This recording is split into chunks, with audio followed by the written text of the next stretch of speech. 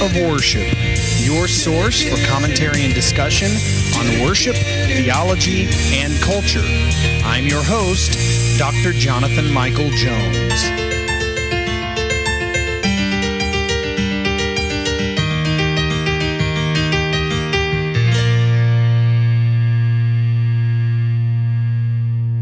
Well, hello and welcome to the Act of Worship podcast. This is Dr. Jonathan Michael Jones. Thank you for being with me today. It has been a while since I have done a podcast. December was incredibly busy as usual.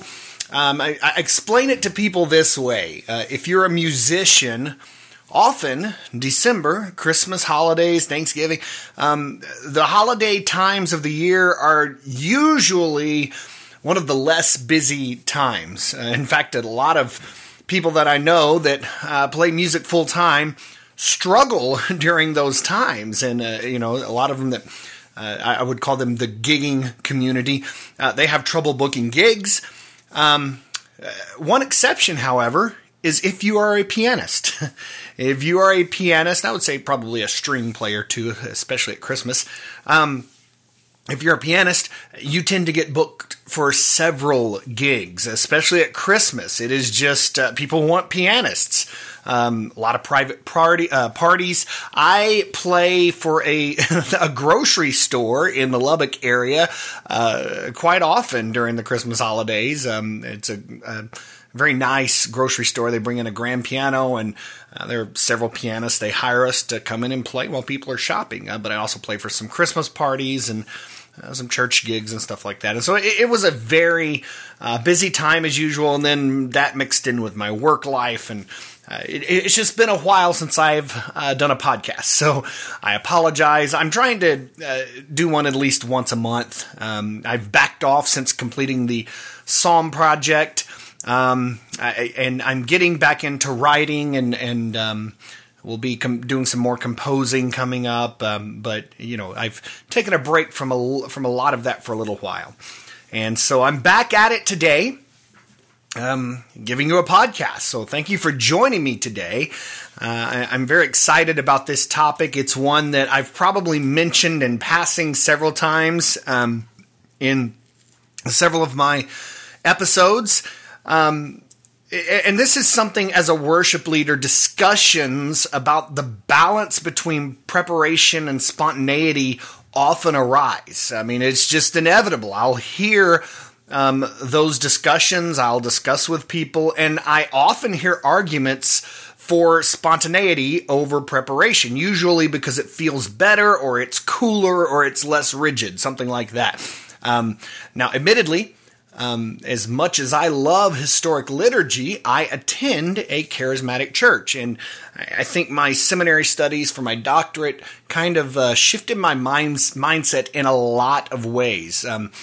My theology actually narrowed quite a bit, but my ability to work and minister with people of other traditions grew. It broadened, and so there were a lot of things that years ago would have been more important to me, to the point where I would probably feel like I could not worship with these people or couldn't serve with them, and that is no longer the case. And I think every church I've been a part of, there's been something that perhaps I disagreed with, and I think that's probably many people's experience. You're not going to agree with everybody, and as long as there's not a heretical, somebody's denying that Jesus is the Son of God, something like that, then you have to make a decision. Make a decision. How far can you take it? And if you can be okay with some of those secondary issues, then more power to you. And my church is a wonderful church. I love my church, and I love being able to worship with the people. It's a good fit for me. It's a family. I say that because I attend a charismatic church, and often in, I would say, not just charismatic circles, but even free church Protestant circles, Baptists, for example, or non-denominational that might be leaning Baptist doctrinally. Usually in these discussions, people tend to prefer spontaneity. And I think, well, if a spontaneous moment happens, well, that is the move of the Holy Spirit, as if the other moments are not the move of the Holy Spirit. So the problem arises when the Holy Spirit is solely linked to spontaneity.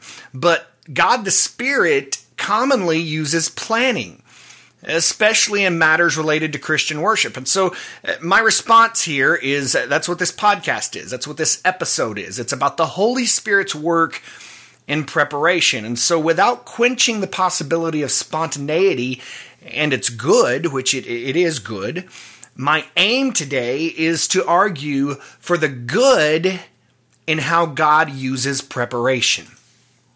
So this is very much a Christian worship related topic, not just a cultural or theological topic, but very much a Christian worship related topic. And so I have a few things I want to cover. And first of all, that is spontaneity has no corner on the Holy Spirit. Okay, hear me on that. Spontaneity does not have a corner on the Holy Spirit. Often believers make the mistake of synonymizing spontaneity and the Holy Spirit as if the Holy Spirit can only be spontaneous. This idea is derived perhaps from the seeming chaos of Pentecost. And I say seeming chaos because the Acts account doesn't seem to suggest chaos, but passion. God had Pentecost planned from before time began. And so even Pentecost was not spontaneous. Passion and emotion is not founded upon spontaneity, but upon the move of God. And so when Christians worship, spontaneity should not necessarily be the goal. I've been in situations before where I felt like that was the goal. That was what people were trying to accomplish, and almost like they were trying to manufacture some move of God. And I even contend that fruitful and thorough preparation should be a goal with flexibility for spontaneity as God leads. Although I would also argue that such leadership perhaps doesn't occur as much as churches attempt to face. Again, they try to force it. It's like a manufactured move of God. No matter the tradition in the church, no matter what tradition you come from, careful preparation has proven to be beneficial to the church throughout the centuries, and it really shouldn't cease to be so. So those in worship leadership should not limit the Holy Spirit's work to spontaneous actions, but should expect him to work through organization, because certainly God can and does use the planning of his people equally as much as spontaneity, if not more. So spontaneity does not have a corner on the Holy Spirit. Secondly, God's work is ordered. All of God's work is ordered. Throughout Scripture we see this. The Apostle Paul says this in 1 Corinthians 14:33, God is not a God of confusion, but of peace. And then in Jeremiah 10:12, it is he who made the earth by his wisdom, by his understanding. In other words, it was not random. God is ordered. The orderly fashion of God is evident in the Bible. And so Christians should model worship after the God who is the subject, the one who works, and the object, the one for whom work is completed. He is the subject and the object of the faith, and Christians should model worship after God. He is the model for the Christian life and for worship. And so believers need to bear in mind that while an action might seem spontaneous to us, it is always planned and ordered to God. Always. In Proverbs 16:9, very familiar passage of Scripture, that says, the heart of man plans his way, but the Lord establishes his steps. You think about Abraham's willingness to sacrifice Isaac. Is it possible that God did not know an animal sacrifice would be provided and that Abraham would indeed have to kill his own son? Absolutely not. So while to Abraham his obedience could have seemed random or unordered, the act was pointed and meticulous to and by God himself. Nothing from God is random. He always knows what he's doing. It is always planned. It might seem random to us, and that's where we come in to be obedient because God knows what he's doing. We need to trust him. And so in Christian worship, preparation should be the rule, not the exception. And while spontaneous moments surely occur in God-honoring worship, I've seen it many times. Most people have, if they've been in the church any length of time. But my contention is that they are rarer than perhaps realized. And as the gap between so-called high and low church worship has narrowed over the past decades, it has become clearer that planning yields many advantages. But God still uses the preparation of his saints. So God's work is ordered, and he should be the model by which God's people live their lives and by which they plan their worship. So my third point, the biblical model reveals the good in formulating plans while being aware of God's constant guidance. You see, Scripture testifies to a model that is orderly, but simultaneously relies on a keen awareness of God's presence and guidance. Consider Paul's missionary journeys. They were planned, they were pointed, they were purposeful and ordered, but God often changed Paul's plans throughout his life. And for example, shipwrecks, prison, even death. Paul was martyred for his faith. I'm sure that dying and being martyred was not Paul's original plan. He eventually knew it was coming, and he followed the leadership of God. But in Acts 16, Paul plans to preach the gospel in Bithynia. But the Spirit of Jesus, it says, would not allow them to do so. So Paul was given a vision to preach the gospel in Macedonia. His plans changed. He planned, probably very meticulously, to go to one place to preach the gospel. And it says the Spirit of Jesus would not allow them to do so. And there are times where this happens, where we make plans and God changes those plans. I've had it happen in my life. I've had it happen while leading worship before.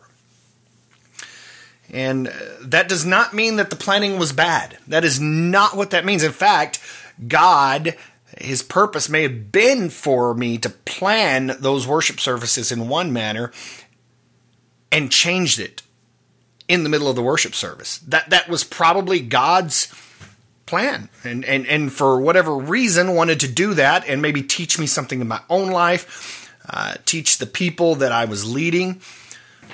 So while Paul prepared and planned, God had other plans.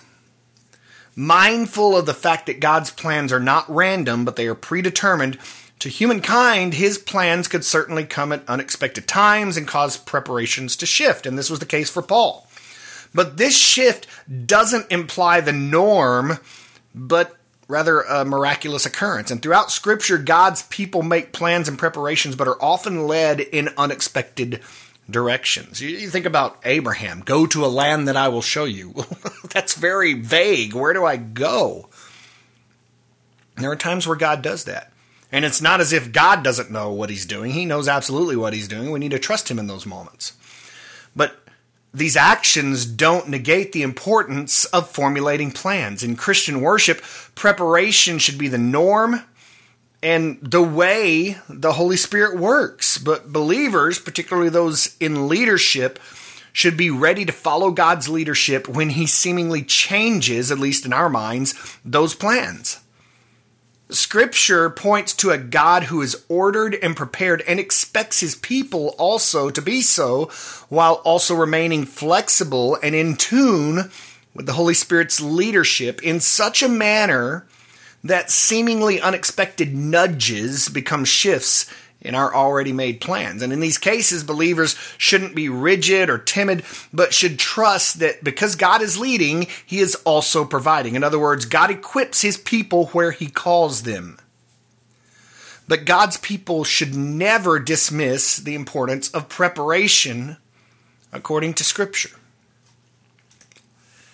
So when I'm talking about preparation and the Holy Spirit's work in preparation, I want to close with this.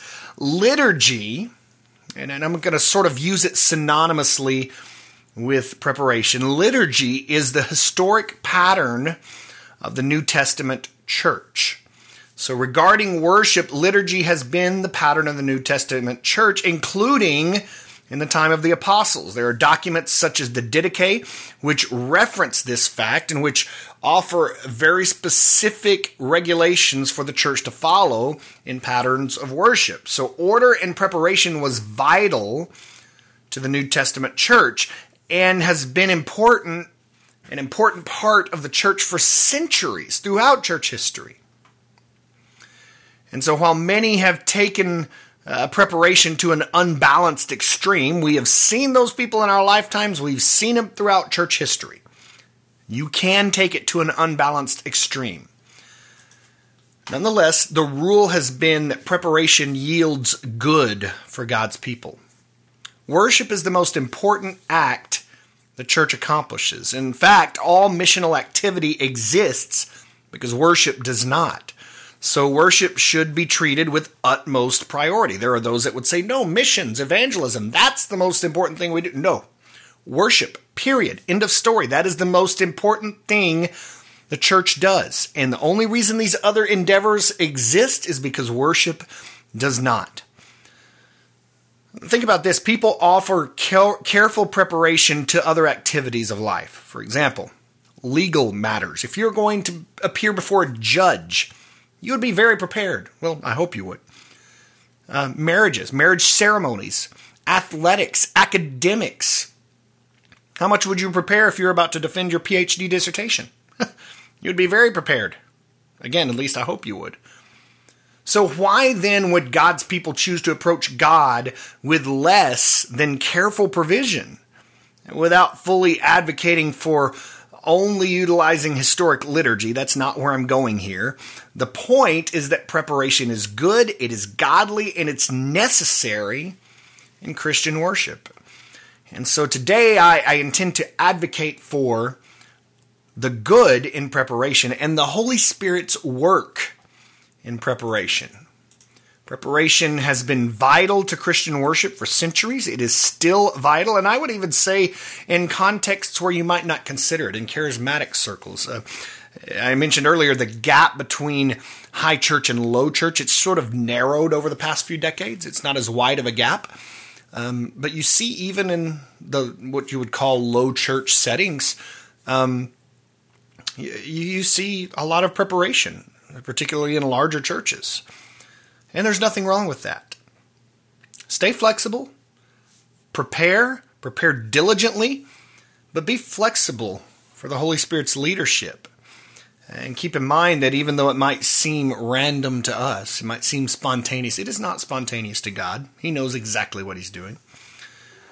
And then keep this in mind, that even though we prepare for Christian worship, even though we make plans, that does not mean the Holy Spirit does not lead us in those plans. Pray over those matters. And when the Holy Spirit leads you in a plan, make that plan. There's nothing wrong with that. And that is just as much the Holy Spirit's work as if it is spontaneous. And so I hope this has been beneficial for you as you think about these issues related to Christian worship. Life is worship. Everything we do in life, in the Christian life, is about worship. And so God bless you. Thank you for listening today to the Active Worship Podcast. This is Dr. Jonathan Michael Jones.